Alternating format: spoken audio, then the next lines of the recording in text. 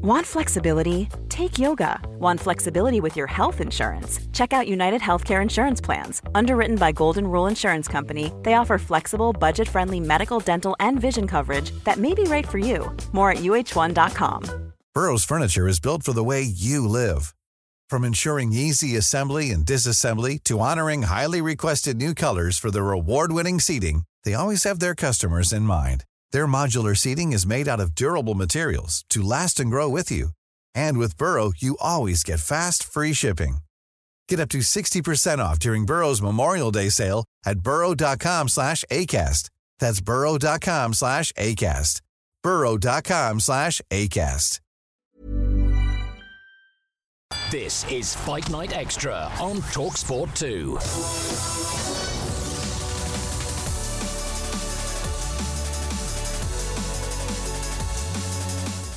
If you love the boxing and MMA, this is the show for you. Find Night Extra with myself, Adi Oladipo, and the great Gareth A. Davis. Today we're going to talk a disappointing night for Sonny Edwards. The flyweight failed in his attempt to unify the world titles on Saturday night against Bam Rodriguez. We're going to talk what next for both men. One of the biggest cards in recent years goes down this weekend in Saudi Arabia. Myself and Gareth will be there for the day of reckoning as both Anthony Joshua and Deontay Wilder are in action. We're going to look ahead to both of those fights and hear from the Bronze Bomber who spoke with Gareth recently. We'll also talk the best of the rest of the card with the likes of Dimitri Bivol in action, Daniel Dubois and Jaya Pattaya all involved. Look, loads to go through as always. This is Fight Night Extra on TalkSport 2. And that's it! Bam Rodriguez, the king of the flyweights! That was a beatdown that Bam Rodriguez just put on the undefeated champ in Sonny Edwards. That's flyweight supremacy. This fight was very emotional for me. This guy used my dad's death as entertainment. He used my dad's murder as entertainment, and it took a lot for me to calm down, stay focused, and come in this fight, you know. And I spoke to my coaches, spoke to my mom, and I kind of just shut it all down, you know. Compete hard against Kamaru Usman, won that beat twice, and so he's a great competitor, but just a dirty human being. I don't think this is going to be a long, drawn-out fight, if you ask me. I think it's going to be over with before you know it. I'm the type of fighter that you sit on the edge of your seat because you don't know what's going to happen. But when it happens, bam. An amazing situation, but it's fantastic to be involved. And the most important thing is brilliant for the fans, as you say. 10 of the top 15 heavyweights in the world. And out of this show, we're going to see some future fights develop with the winners. That's for sure. Some great fight comes from it. Mr. Gareth A. Davis, how are we, sir? It's an early one today. Yeah, it's. I think we're right in the heart of the storm at the moment, right in the eye of the storm with everything going on around us. There's a lot of good news in boxing, and a lot of upsets at the moment, and a lot of different things happening, from debates in women's boxing to people not living up to what they say they could do. To people then accepting it. It's been one of those kind of weekends, and I think we might get a little bit of that on the weekend coming as well, Eddie. Yeah, we've still got two big fight cards to go, or at least two fight cards and one sort of big fight. So what I mean is Inoue Tapales coming up for an undisputed contest, and obviously they're reckoning. Putting those to the side very quickly, I know we're probably going to do this next week anyway when we give our awards out. But how would you score this year as a whole? 2023, year of boxing, would you give it? Out of 10? Yeah. I'm giving it a 9. 9 out of 10. Definitely a 9 out of 10. Look at what's changed in the boxing world this year. The potential that there is now with investment in it, what we've achieved with the heavyweight division, what we're looking forward to in 2024, development of women's boxing. I still think it's got a massively long way to go, but people are talking about it. I think my caveat is boxing in the Olympics, which needs to come back, and it needs to be strong, in my view, because we need that part of the sport. But overall, it's been a great year for the sport, and I think we've got young American stars emerging. in Devin Haney. I mean, megastars for the sport, like potential greatness. Devin Haney, Shakur Stevenson, Tank Davis, Keyshawn Davis, and it's in rude health in the UK. Yeah, I agree. I think a 9 sums it up perfectly. And if it wasn't for the fact that we missed out on the undisputed heavyweight titles between obviously Fury and Usyk, I probably would have given it a 10. My only one sort of red mark on the sport, and it isn't the sport's fault, it's just how it works, is that we didn't get a big event in Africa.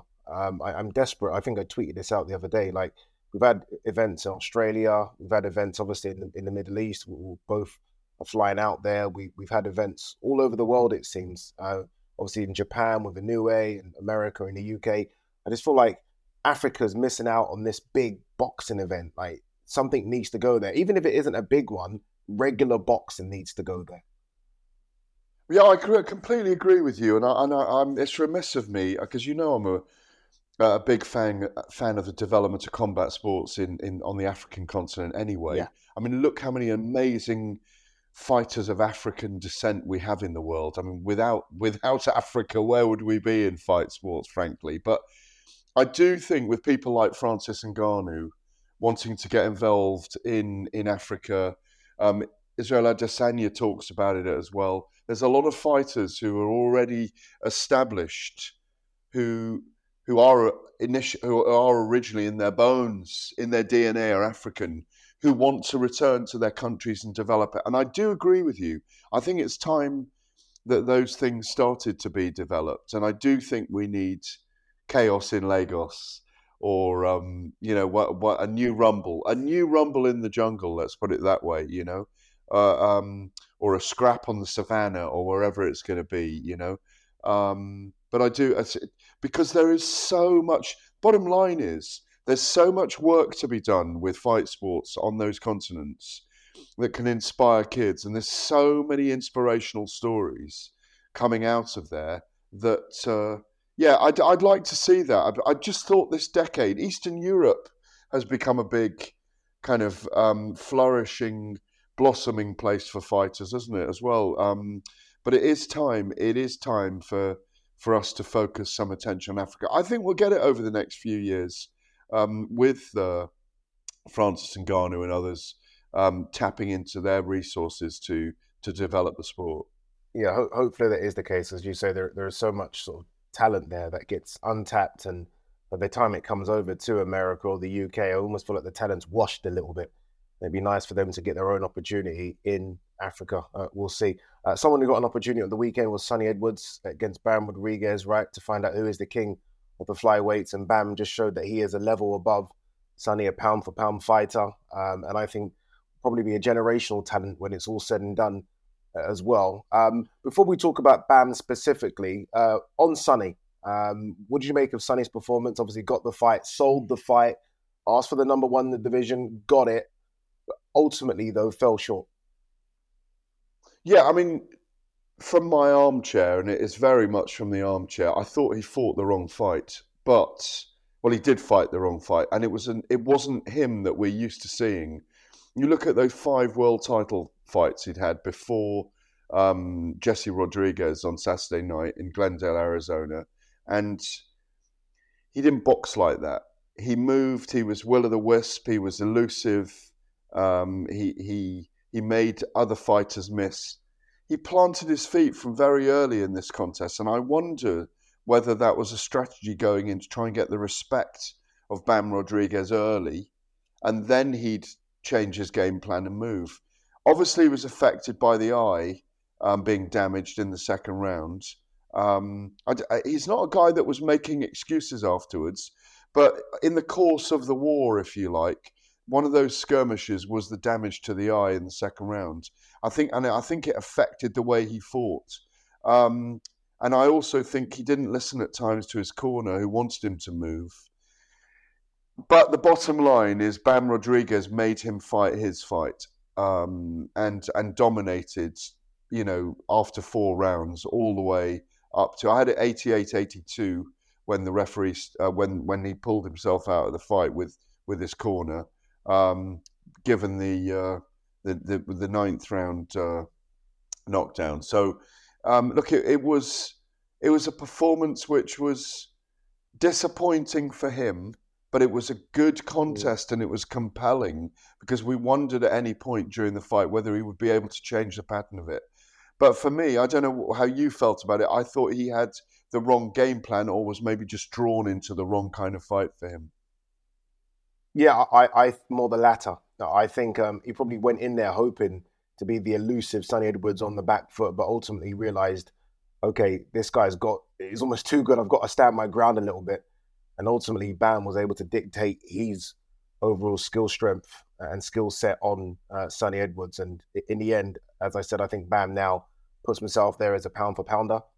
And look, both will have good fights in 2024, but it's Bam that will go on to have the really good fights. Estrada, potentially, I know they're friends, but Chocolatito, and maybe even moving up a division because he's obviously a very big boy. So look, we'll talk about what next for both. Look, this show's got so much we need to try and cram into it.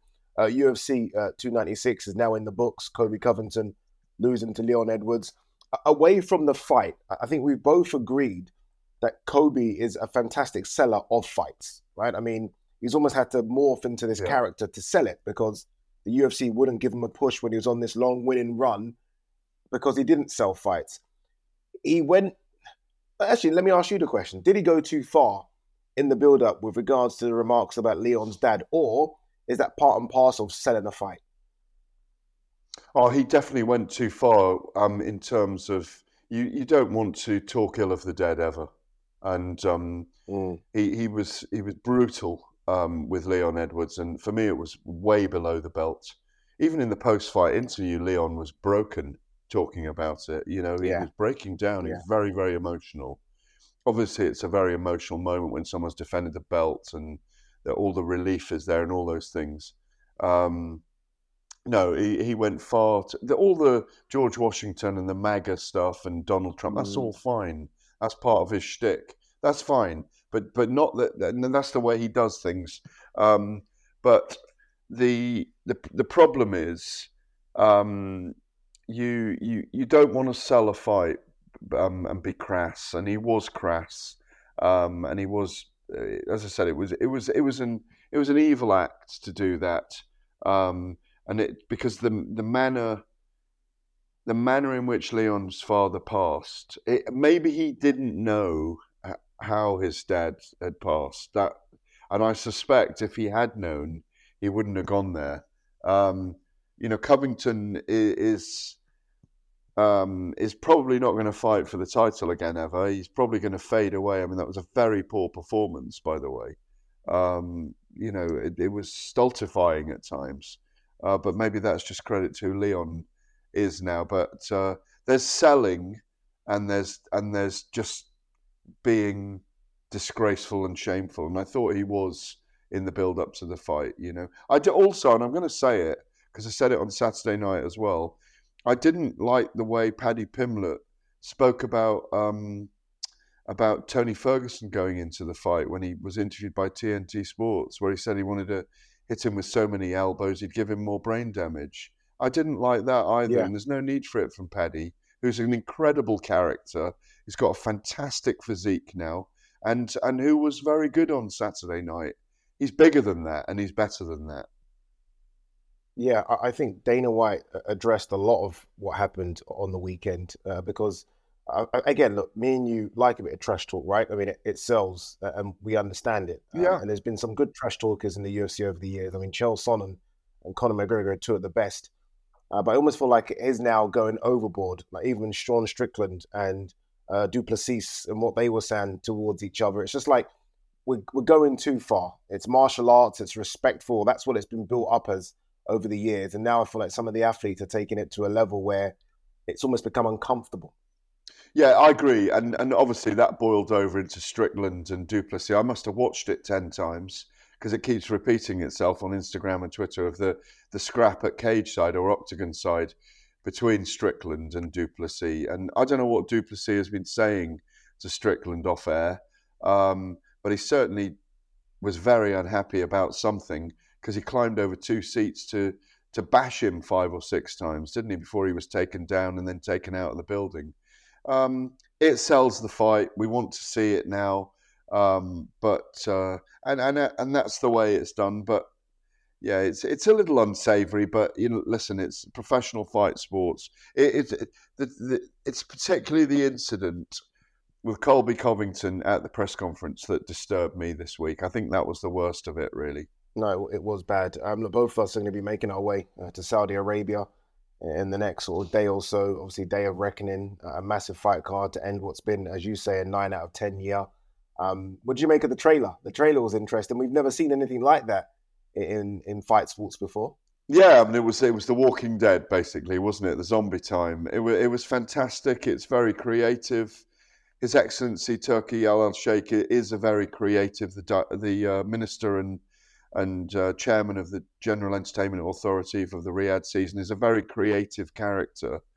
He's a lyricist, isn't he? And he's a poet, and he's involved in these kind of things. And I think they want to do things differently when they do things. And everyone's spoken about what fun it was working together. And I'm delighted to hear that as well. And, as they get their makeup done to be ghouls and zombies, it's great to think that Frank Warren might have been having a chat with, I think they might have done it on separate days, but that Frank Warren is having a chat with Anthony Joshua, or that Eddie Hearn's chatting to Deontay Wilder and Shelley Finkel and these guys. I love all that. I love the fact that it's a melting pot at the moment, and we're really going to experience that on the day of reckoning in five days' time out in Saudi Arabia. All right, you're listening to Find Out Extra on TalkSport 2. Still to come, we are going to hear from Deontay Wilder ahead of his fight with Joseph Parker this weekend. We'll also talk AJ versus Otto Wallin as well. But up next, we are going to pick the bones out of Sonny Edwards' defeat this weekend. The flyweight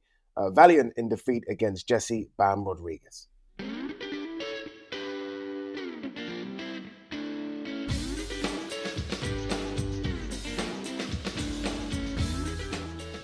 Welcome back. You're listening to Find Out Extra on TalkSport 2. Adi Oladipo, the great Gareth A. Davis. A big unification fight on the weekend in the flyweight division. Number 1 versus number 2 in many people's eyes, Jesse Bam Rodriguez versus Sonny Edwards. And it is Jesse Bam Rodriguez that got the victory. And to an extent, after rounds 3 or 4, started to dominate the fight. Put Sonny Edwards down. And in the end, the corner. And I think Sonny Edwards decided enough was enough. How good was Bam? And how maybe wrong did Sonny get it tactically? I think they might have underestimated. He didn't say it afterwards, but I think he might have underestimated the power of Bam Rodriguez. And, for a flyweight, wow, he hits hard. That's his 12th stoppage in 21 fights, I think. Or no, it might be, it's his 12th stoppage in 19, I think it is now. Yes. Because he was 18 with 11, wasn't he? To have that level of stoppage is starting to get to the kind of Inouye levels, and whether he has a challenge that in that direction at some point will be fascinating to see. He's still only 23, Bam Rodriguez. He's a baby face, isn't he, in lots of ways? But I think the problem it's the hubris that Sonny Edwards faced, because he did all that talking in the build-up. You avoided me, you ran from me. So as he rightly said on Sunday, when he put out his statements and so on social media, have a go at me now, people. I know I've set myself up for a fall. And there was that hubris there, and he did have the fall. But I just think that Bam was brilliant at cutting off the corners. You said it just now in the lead-up when we first came on the show today, that Bam was just technically too good. He cut the corners off early.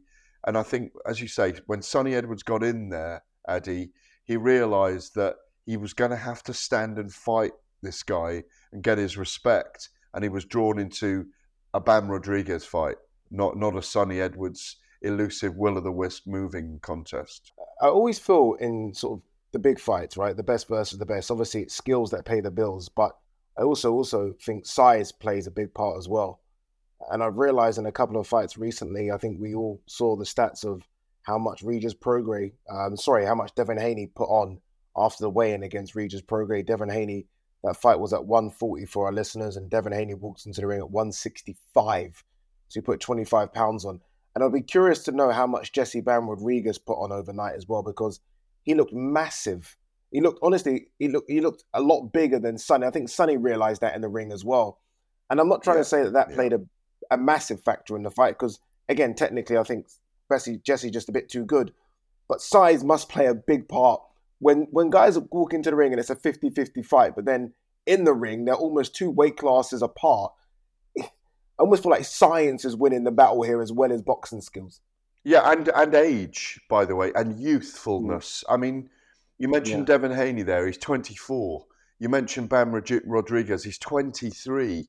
And I think you can weight drain a lot easier when you're younger in that sense, if you've got the right kind of body. They won't be able to do that in their late 20s. They can do it in their early 20s. I think that's one factor. And Sonny is a natural flyweight. Regis Prograis is a natural 10-stoner, 140-pounder. And we saw that in the size difference when they actually fill out, when they become natural, when they're not kind of living like jockeys, if you know what I mean, and having to diet all the time and lose all that weight. There's weight divisions for a reason. It's an old saying in boxing, but it's so true. And, you know, a good big un beats a good little un is another saying. And that's what we're seeing in these fights. Or two extraordinary big uns beating 2 extraordinary little ones. I think what we're witnessing, and this is why I've given the year a 9 out of 10, we're witnessing the emergence, at least in America, which we needed, of a group of names that need to sustain the sport there as mixed martial arts becomes as big as boxing is there. It's not as big as that here. It's not as big in other parts of the world. But, you know, when you've got Bam Rodriguez can go up to Superfly and maybe even to Bantam at some point. You know, maybe he's got that. But I really want to see him fight those big fights now. Estrada, definitely. Chocolatito. But the signs were there. I don't know if I mentioned it last week, but he'd beaten Saw Rungvisai, hadn't he? Who had beaten Chocolatito, I think, once rather than twice. And he'd stopped Rungvisai as well, had Bam. And I think when you've got that kind of power as a little guy, when you've got that kind of strength to be able to walk through someone else's punches, because let's be fair, Sonny hit him with everything he's got as well. He's hittable, Bam. So, you know, like you say, levels. They were different levels. I don't think they'll fight again, these two. I do not think they'll meet again. No, I think, as you say, I think Bam goes and it's Estrada and potentially, as you say, bantamweight, maybe even higher. I remember I did the face-off and I could see he walks around at a very high weight class and he's young and he will grow out of that weight class very, very soon as well. And for Sonny, I mean, potentially there's Julio Cesar Martinez, a bit of get back for that fight against Charlie Edwards. He's out there as well. Sonny might want to go up to Superfly. So, and if you're Eddie as well, you look at someone like a Sonny Edwards, and it must be a bit of a promoter's dream. I know he might be hard to deal with, but he's a guy that gets the fight and sells a fight. And then gets in there on American soil and delivers. He puts on a fight as well. So he must be good to work with. And if you're Eddie, you're thinking, okay, let's get him some big more fights as well. Yeah, and they're also talking about Galal Yafai, aren't they, in the UK, which is a great fight. I mean, is there a conversation to be had here about that? I'm happy you said Galal, because I forgot about the Janae Bostons and Peter McGrail getting stopped on that card as well. Yeah. There was a time, you obviously watch, you used to cover football. There was a time over here in football about 20 years ago where they started bringing over a lot of foreign coaches because they thought maybe the standard of English coaching wasn't where it needs to be. And now, obviously, the foreign coaches dominate the Premier League. Is there a wider question about the standard of coaching over here? I think we've got some fantastic coaches, but we are seeing a lot of our top fighters now going to American coaches. And I was watching some of our best British talent, future talent coming up. So again, Galal Yafai got hit a lot, Peter McGrail getting stopped. And is there a concern about the level of coaching in this country? No, I don't think so. I think there's it's very strong at an amateur level. Too strong? Too strong at amateur level? That the fighters then focus and stay very amateurish? Oh, it's a possible argument. I think people's styles either lend themselves to the pro game or not. I think it's a really big subject. Coaches and trainers. I mean, British fighters have always travelled to America. If many of them like to try the different styles, spar different styles. I think, if anything, what there is a bigger melting pot in places like America. More Mexicans, Puerto Ricans, Cubans, Eastern Europeans are also there. And so if you go to Las Vegas or Los Angeles or New York or Boston or Philadelphia, there's different gyms there, or Oakland. But I don't know. It's something that pops up every now and again. And, you know, Amir Khan, obviously went to Los Angeles, and I remember spending a lot of time around Freddie Roach and Manny Pacquiao. A lot of British boxers have gone to Virgil Hunter in Oakland. You know, when you think about Steve Collins and others who worked out in America as well. I think it's always been I think it's just a matter of Buddy McGirt. A lot of fighters have worked with. I just think it's a matter of what you favour. Bo McIntyre, I suppose, as well at the moment with Chris Eubank Jr. I think it's people just trying a different flavour more than anything. But I don't think there's anything wrong, or there's a lack of substance in our gyms and trainers in this country. You know, you can say the opposite in a way that, you know, Anthony Joshua went to work with Derek James, but now he's working with Ben Davison. So he's actually come back to a British coach. Adam Booth, Joe Gallagher, Jamie Moore, the Tibbs. I mean, there's so many great trainers in the UK, and remiss of me of the ones I've forgotten just there. There's loads of great trainers in the UK. You know, Grant Smith was giving great advice to Sonny Edwards at the weekend, by the way, but Sonny wasn't listening to him. I don't know if you recall that.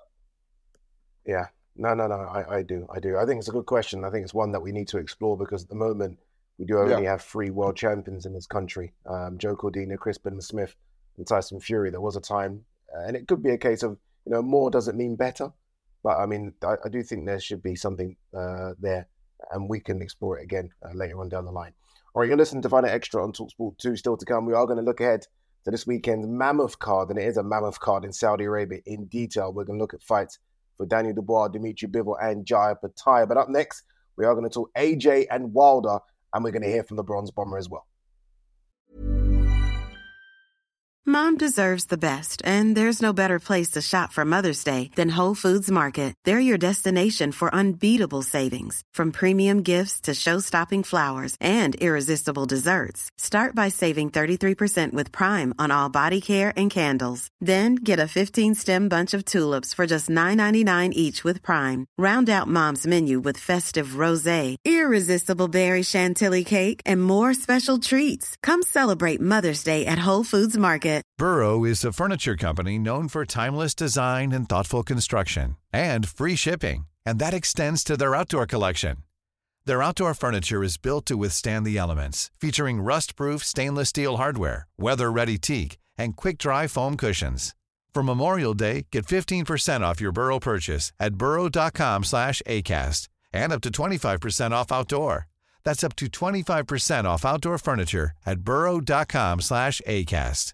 Mother's Day is around the corner. Find the perfect gift for the mom in your life with a stunning piece of jewelry from Blue Nile. From timeless pearls to dazzling gemstones, Blue Nile has something she'll adore. Need it fast? Most items can ship overnight. Plus, enjoy guaranteed free shipping and returns. Don't miss our special Mother's Day deals. Save big on the season's most beautiful trends. For a limited time, get up to 50% off by going to BlueNile.com. That's BlueNile.com.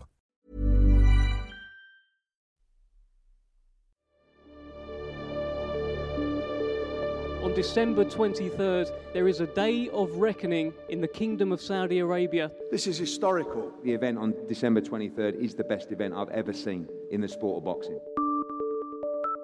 People talking about our peaks have never even seen what a peak looks like in their whole career, so I don't know what they're talking about, number one.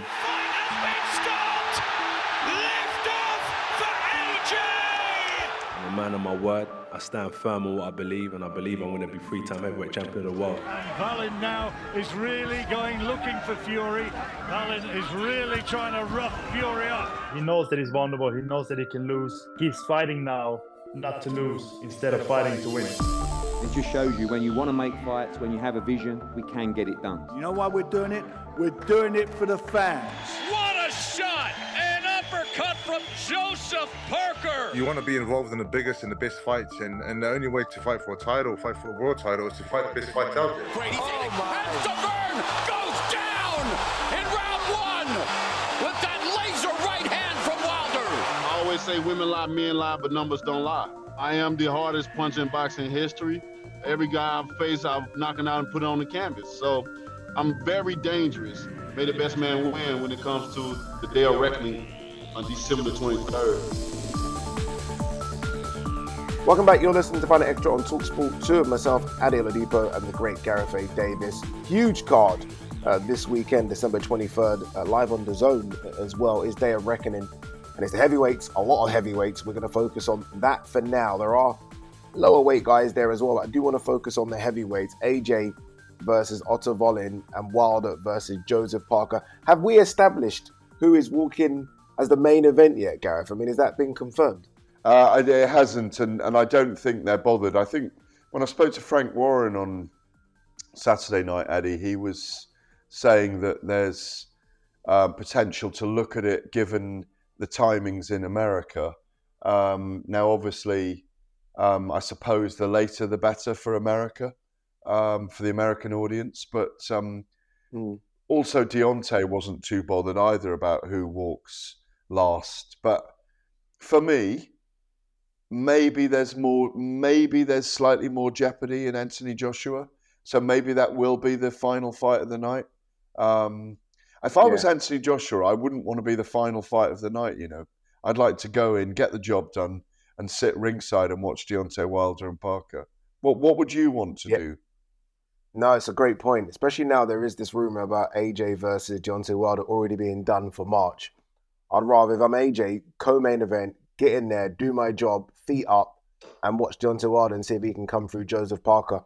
You mentioned AJ there. Obviously, look, it is a new trainer. We just spoke about it.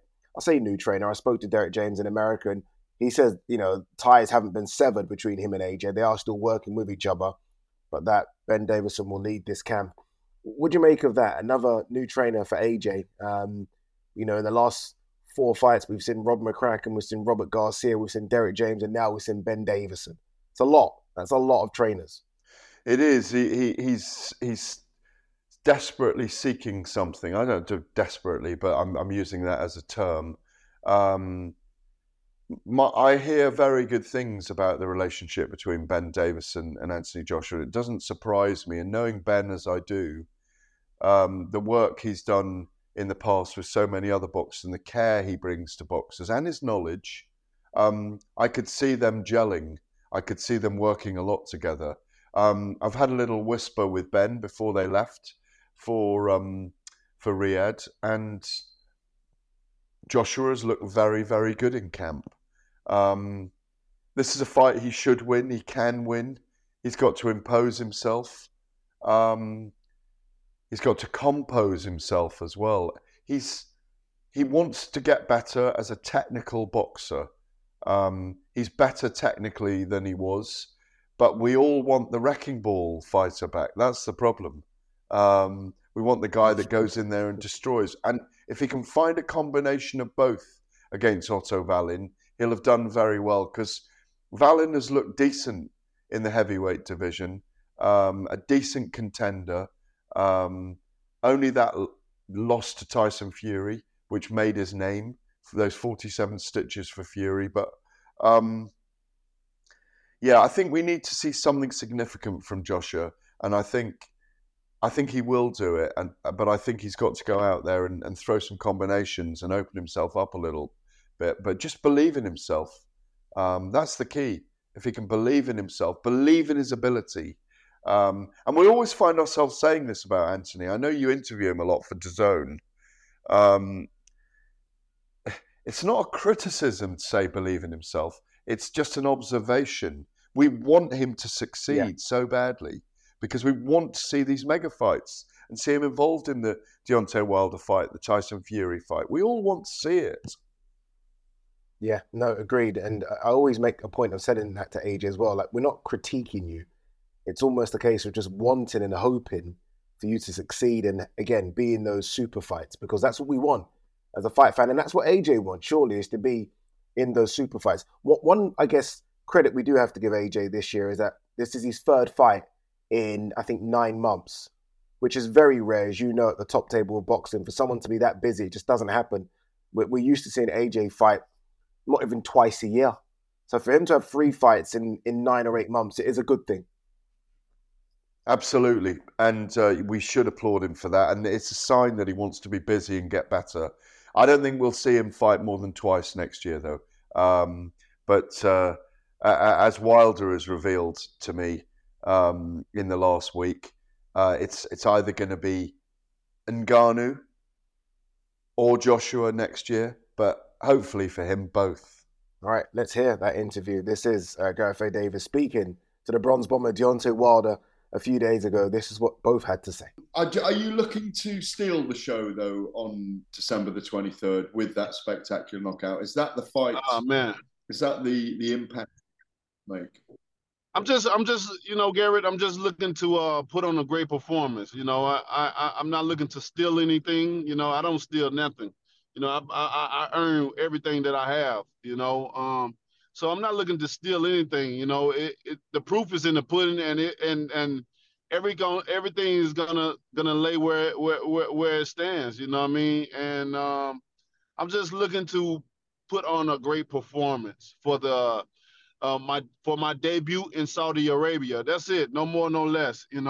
Everything else has just come with me. The excitement, the explosive knockouts, the explosive punches, all that just come with me. That ain't something that I have to make myself do and try to perform for people. That's something that I naturally do. So, I'm just excited to be a part of this, and I'm just looking for a devastating knockout and an amazing fight. Have you visualized a certain round where you're going to get the job done? Yeah, many times. I mean, throughout the fight, I don't think this is going to be a long, drawn-out fight, if you ask me. I think it's going to be over with before you know it. I'm the type of fighter that you sit on the edge of your seat because you don't know what's going to happen. But when it happens, bam, baby. And that's the thing that everyone knows me as. You got to be ready when Wilder fight. You can't go to the bathroom. You can't go get nothing to eat. You can't even sit and talk. You can't turn your head and talk to your neighbor because at any given moment, at any given time, it can be over with. And I always tell people, you don't want to be the ones that asking your neighbors that's close to you what happened when you could have been paying attention and watched for yourself. Deontay Wilder, I have to admit, my fondness for him has grown over the years. Maybe it's a case of absence makes the heart grow fonder. We've not seen him in the ring for so long. I always will applaud how he took on Tyson Fury in that third fight where he put on a bit more size, said, you know what, we're just going to have a scrap here. And I want to see him succeed. I'm a massive fan of Joseph Parker, but I want to see Deontay Wilder succeed because I'm desperate for the AJ fight. And I always feel bad when I say this because I'm a big fan of Parker, I'm a big fan of Andy Lee, but I'm a bigger fan, and maybe I shouldn't say this, but I'm a bigger fan of Deontay Wilder. Yeah, I mean, he talks so well. 1 round in 26 months since that thrilling trilogy contest in Las Vegas. But he hasn't been idle. He's been on this ayahuasca retreat, taking psychedelic drugs in Costa Rica, where he says it's transformed him and made him a happier person and more sensitive person. His wife, Telly Swift, tells him. Not so sensitive that he said he's getting prepared for the killing time against Joseph Parker, if that's a more sensitive way of putting it. But I've always been a fan of Deontay from the minute I met him. I don't know if you've ever been down to Tuscaloosa, Alabama, as well to visit him in camp. It's fascinating down there. He's a great character. He's outspoken. He's got amazing energy. That's what happens when you're with Deontay. The energy gives off is amazing in my view. He says he hasn't been idle in that time away, and that it might not have been in the ring, but he's been in the gym. There's a hunger about him still, I think, even at 38, 39 next year, to want these big fights. And he's been waiting for them.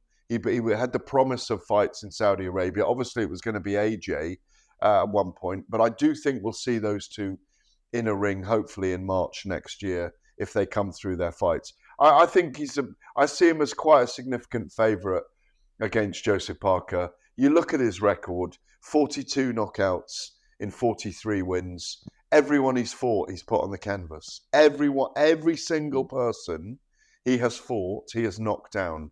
Obviously, he hasn't beaten Tyson Fury, and Bermane Stiverne was a points win, but then he knocked him out the second time. He's a formidable athlete with incredible power, and I think still an amazing level of self-belief, especially given what he's gone through twice against Tyson Fury. Yeah, I have AJ Ottavallin 65-35 AJ in terms of my percentages who's going to win, and I've got Wilder 80-20 for Parker. What about you for both of those? That's quite rough on Joseph Parker. I mean, I think. Well, it's just the punch power, isn't it, of Wilder? Yeah. I mean, Joseph's got to be very clever in this fight. I mean, he might be 7 rounds up. You can't write off. You can't write off. By the way, Joseph Parker hurting Wilder at some point. If Wilder has taken, absolutely. We haven't seen him in a dogfight for 2.5 years, 2 and a bit years. He is in his late 30s. I mean, athletically, he looks amazing to me still. But don't write off the ability of Joseph Parker to do things. Obviously, he's not a fighter that goes after his opponent. He's got a rhythm in there. But I just see the styles here. I just see Deontay landing that big right hand at some point. And I see it probably around 7 or 8. And I just see Wilder as a big favourite in this fight. Same as you, I'm a big fan of Joseph Parker as well. I'd love to see him win as well for him and for Andy Lee. But at the same time, I would like to see Joshua and Wilder fight next year.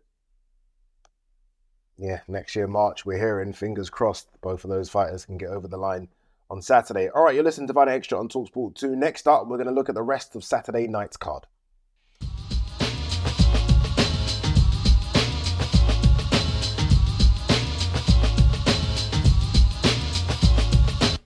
Welcome back. You're listening to Fight Night Extra on TalkSport 2. Let's now look at the rest of Saturday night's card. We've spoken about AJ versus Ottavallin. We've spoken about Wilder versus Parker. There are still so many other good fights on the card as well, including, I think, the best light heavyweight on the planet. Some people might argue and say that guy is Artur Beterbiev, and you could be right, but I think it's Dimitri Bivol. He takes on Lyndon Arthur. Very, very tough ask, this one for Lyndon Arthur, but activity is a big thing in boxing, and this is Dimitri Bivol's first fight this year. But surely Dimitri Bivol gets this one done and then sits on the sidelines and waits for the winner of Beterbiev versus Smith, which will only be a few weeks later. Yeah, absolutely. I mean, that's the fight again that we're looking forward to in 2024, Addy, is if it happens, as you say, if Artur Beterbiev comes through Callum Smith in Quebec City in January, I'm going to that one as well. Really looking forward to that. Well, look, Lyndon Arthur was limping around a little bit at the press conference as well in London when the Day of Reckoning was announced, and he said he was fine. It was just a minor injury. I see Lyndon Arthur potentially going 12 rounds with Bivol, because Bivol is very comfortable in there and fights within his own skin, doesn't overstretch himself, technically he's very, very gifted. I agree with you. He is potentially the number one, but I'd love to see that fight between he and Beterbiev next year, or Callum Smith. But I just think Bivol's too clever, too smart, fights within himself, incredibly efficient. And I see a wide points decision for Bivol, or if he really wants to go for it, a late stoppage. Yeah, if he wants to turn it up on Lyndon Arthur, he can. But again, he's so comfortable just cruising to a points decision. But it'd be nice to see him actually go through the gears and really make a statement to the rest of the division. All right, this fight is the one that I think a lot of people are calling potentially fight of the night. No one can seem to pick a winner here. And that's Daniel Dubois versus Jarrell Miller. It's not a fight we ever predicted we'll see. It's not a fight that we thought of. But now it's here. It's very exciting. It is exciting to see. I've absolutely no idea how this fight plays out. Yeah, well, I see Jarrell Miller is already helping himself to the big buffet in the 7-star hotels in Riyadh. He's a big boy. I mean, he's probably going to be 300 pounds plus when he steps in there on Saturday night. I've stuck my neck on the block for this one. I think Jarrell Miller is a much better boxer than people realise and give him credit for. And I think unless Daniel Dubois can impose himself on Jarrell Miller, I think Miller wins this fight. And I think he wins it by stoppage in around 6, 7, 8 rounds. I just think as I say, if Daniel Dubois gets stuck into Jarrell Miller early, I think he could put him away. But the longer the fight goes, the worse for him. So I'm going Jarrell Miller. It's a 50-50 fight. But I just think that Miller has got a second lease of life. There's people that believe he shouldn't even be in the ring, obviously because of his positive drugs tests in the past and the kind of drugs that he's taken. But he seems to have turned the corner in his life in that sense. And I'm going Jarrell Miller. I don't know about you. Yeah, I think it's a 50-50 fight up until round 5. And then I almost feel like Daniel Dubois, unfortunately, starts to peel away a little bit. And I think if Jarrell Miller is anything like the Jarrell Miller of old, where we know how many punches he used to throw around, then I expect Jarrell Miller to come through. And I do think that mentally he's already got under Daniel Dubois' skin, and he's going to do it all week as well. He's super confident. He now sees that there are massive fights out there for him. Like, I think we are going to see AJ Jarrell Miller for some reason, and that's the carrot being dangled in front of him. So I expect Jarrell Miller to stop Daniel Dubois late in that fight. Jai Pataya versus Ellis Zorro. Obviously, there's an interesting background story that I'm sure you're aware of, with the IBF basically saying they're going to strip Pataya if he fights Ellis Zorro. Jai Pataya said, I'm fighting, almost stuck the middle finger up to the IBF, which, look, I mean, ultimately it's about winning belts and making sure you cash in. Jai Pataya's won the IBF, now it's time to cash in, so I don't blame him. But what do you make of the IBF saying that you have to fight Marius Breidis or we're stripping you? Well, I mean, Ellis Zorro, I remember when this fight was announced, he's not in the top 15 with the IBF, so they're perfectly within their rights to do so. But like you say, the swiveling digit back at them is one of those things that this is professional boxing and money talks. It's a business as much as it is a sport. And if he doesn't want the glory here of the belt, what he wants is to earn, arguably, maybe he's earning 3 times as much as he would if he was fighting outside the Kingdom of Saudi Arabia. So it's a clear indication that it's about earning potential when you get to that level. I don't think he'll be too bothered about not having the IBF title, because Jai Pataya, if he beats Ellis Zorro, which I think he will, I don't think Zorro has the wherewithal to beat Opataya, who, if he's in good shape afterwards, may well go into camp with Tyson Fury for his sparring against in training for Alexander Usyk on February the 17th. But he's out there. Chris Billam-Smith, Richard Riakporhe, Badou Jack, all these guys, they'll all want to face Opataya or not face Opataya, but it's not going to be difficult for him to get into world title fights, even without a belt. Yeah, 3 other heavyweight title fights, 3 other heavyweight fights on the card. Hrgovic versus Mark Demori, Aslanbek Makhmudov versus Agit Kabayel, which could be an incredible fight, and Frank Sanchez versus Junior Farr. I don't want to complain because we've been given so much, but it is a shame that we're not just seeing Hrgovic versus Frank Sanchez. But I'm asking for too much. It's a great fight card. Again, myself and Gareth will be out there and we'll be looking back on it next week where we round up not just that fight card, but the whole year as well. Hopefully we give out some awards, Fighter of the Year, Knockout of the Year. And that is it. What a year it has been in boxing. And let's hope that we can round it out with a fantastic event in Saudi Arabia. Gareth, I'll see you out there, my man, and we'll catch you all guys next week. Hi, this is Craig Robinson from Ways to Win, and support for this podcast comes from Invesco QQQ, the official ETF of the NCAA. The future isn't scary. Not realizing its potential, however, could be. Just like on the recruiting trail, I've seen potential come in many forms as a coach. Learn more at Invesco.com/QQQ. Let's rethink possibility. Invesco Distributors, Inc. Normally, being a little extra might be a bit much, but not when it comes to healthcare. That's why United Healthcare's Health Protector Guard fixed indemnity insurance plans, underwritten by Golden Rule Insurance Company, supplement your primary plan so you manage out-of-pocket costs. Learn more at UH1.com.